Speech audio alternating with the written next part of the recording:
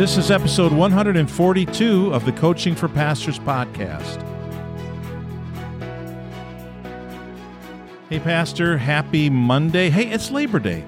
What are you doing listening to a podcast on Labor Day? You're supposed to be relaxing. You're supposed to be in a hammock in your backyard, or you're supposed to be doing something special, but here we are. So we'll make the best of it because I had to talk anyway, so I figured I might as well record for today. I want to talk to you for the next few days on discipleship. Man, that's a broad term, isn't it? Discipleship. It's almost like when you say discipleship in the pastoral context, you could mean anything. It's one of these things like, the word is. What does the word is mean? Being what? Being anything. Discipleship. What does it mean? Growth? Yeah, change, development, progression, sanctification, becoming more and more like Jesus. It could mean so many things. And as pastors, we often shoehorn the word discipleship into some program in our church. We have a, quote, discipleship program, unquote. And that usually consists of some lesson books, some curriculum that we would go through, and then we would be discipled. I want to talk to you about something different. I want you to conceive of discipleship in your church. Big picture, okay? A discipleship that is 5 different things. Number 1, that is connected to reality. A discipleship approach, number 2, that is transcendent. A discipleship, number 3, that is rooted in the person of the gospel's Jesus. A discipleship, number 4, that's close enough to touch, but far enough to stretch, to reach. And then number 5, a discipleship that's developed systematically. So let's talk about those 5. It's going to take me today and tomorrow, and then on Wednesday, we're going to kind of wrap it all up. But today, a discipleship that's connected to reality. What am I talking about when I say discipleship to you? I'm talking about something that changes something on the inside of me. It changes something. I'm not the same. There's actually something different about me as I'm involved in the discipleship process. I am changing. The very nature of discipleship has to be connected to life change. Because if I'm not going to change, if my life isn't going to change, and my life never changes until I change, right? Until I change, it's really not discipleship.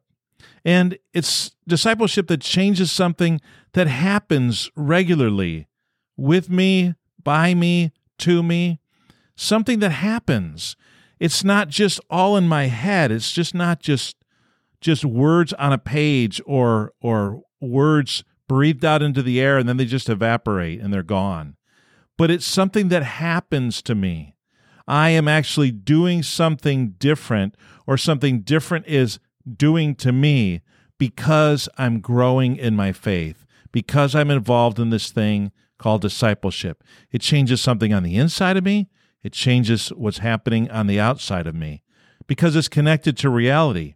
And a third description of it being connected to reality is that I know that it's happening. I know it is. I can sense that my life is changing, that I'm changing, that what I do is changing, that's what's happening around me, my relationships, they're changing. So it's a discipleship that's not just a book we hold in our hands and a curriculum that we go through. It's something that's connected to the reality of my life. Number 2, I'm talking about a discipleship that is transcendent. Transcendent means I can't explain it. That seems a little bit counterintuitive, doesn't it? A discipleship that you can't explain. You know what? If I could explain it all, then it's not big enough. If I could carry it, it's not heavy enough, right? If I could conceive of it all, it is not divine enough. But it's a discipleship that I can't completely explain. And also, I can't measure it. I can't say, okay, we've got 5 books that we go through, and once you're through those 5 books, well, you're a disciple. You're done. No, discipleship isn't a track meet. It's not an event or a competition as part of a track meet. No, discipleship is life. Discipleship is something that we'll be involved in for the rest of our lives. Discipleship is a purpose of the people of God. It is becoming more and more like Jesus Christ. Perhaps the theological word that discipleship could be most closely related to would be the word sanctification. Well, we are sanctified by Jesus at the moment of our new birth. The moment of regeneration, the Holy Spirit sanctifies us. He sets us apart. He marks us and He seals us, and we are God's. But we're always going through that process of progressive, every day of our life, sanctification, and ultimately we'll be completely holy and totally sanctified when we stand in the presence of Jesus Christ. Discipleship is like that. Discipleship is something that we will never abandon. So we can't explain it, we can't measure it, but we can't deny it. We're changing. We're growing. We're different than we were last year. If that's not true, man, what kind of a disciple are we? As you're talking to your people, I would say, man, what kind of a disciple are you? If you're the same this year as you were last year, aren't you growing? Aren't you becoming more and more like Jesus? Aren't you drawing closer and closer to Him? You shouldn't be able to deny it. It should be undeniable. It's so transcendent, and it so impacts you that it's undeniable. And so you can't explain it, you can't measure it, you can't deny it, but you can't give up on it. You can't give it up. No, I've got to be a part of this change process for the rest of my life. That's the life that I have. That's what it means to be a disciple. And then number 3, a discipleship that I would want to be a part of is rooted in the person of the Gospels Jesus.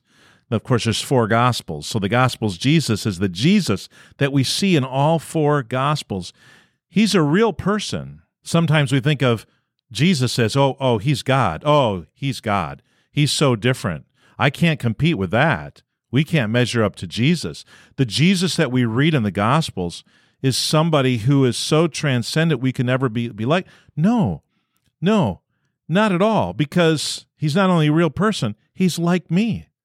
See, a discipleship that's truly discipleship, it's rooted in this person of Jesus who we find in the Gospels. He's a real person, and He's like me. And if you think that's an insult for us to say that He's like us, no, He is like us. He decided to become like us. He lowered Himself. Philippians chapter 2. We look in Luke chapters 1 and 2 about the infancy narrative and how he came to be as God in the flesh. John chapter 1, verse 14. He became flesh and He dwelt among us. That was the purpose. 1 John, I think it's chapter 1. This word that we handled and we saw Him, we touched Him. The word of life. The Word in the beginning was the Word. And He's like me. Hebrews chapter 4, He's been tempted in every way that I have, and yet He's without sin. That's inspiration right there. There's a Jesus I want to become. I want to be like. I want to be like the sinless Jesus. And when He puts His Holy Spirit inside of me, I can sin less and less, and I can be more and more like Jesus. Consistent.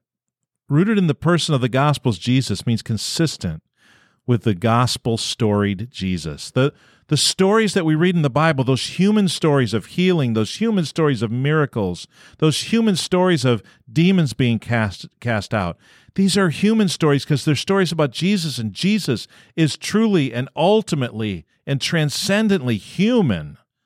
And we're human. He shows us what it's like to be human. It's a Jesus that I'm inspired to emulate. I look at Him and I don't say, oh, He's so much greater than I am. I can never be like Jesus. I'm just going to give up. I'm just sinful me. No, He's a Jesus. I'm inspired by Him. I can emulate that. He lays out that for me because He's a Jesus that I believe I can model my life after. That's how He set it up. He lived His life to show us how a human can actually live life here on the planet. He showed the Israelites what it was like for a human being to actually live according to the law of God and what that would look like. And we see that. So true discipleship is rooted in the person of the Gospel's Jesus. So those are the first three, connected to reality, the discipleship that changes something in me, and I know it's happening. A discipleship that's transcended. I can't explain it, I can't measure it, but I can't deny it, and I can't give up on it. And then it's rooted in the person of Jesus as displayed and taught and represented in the Gospels. He's a real person who's like me. He's a Jesus I'm inspired to emulate because I think that I can model my life after him. And then tomorrow we'll cover the last two on the Coaching for Pastors podcast.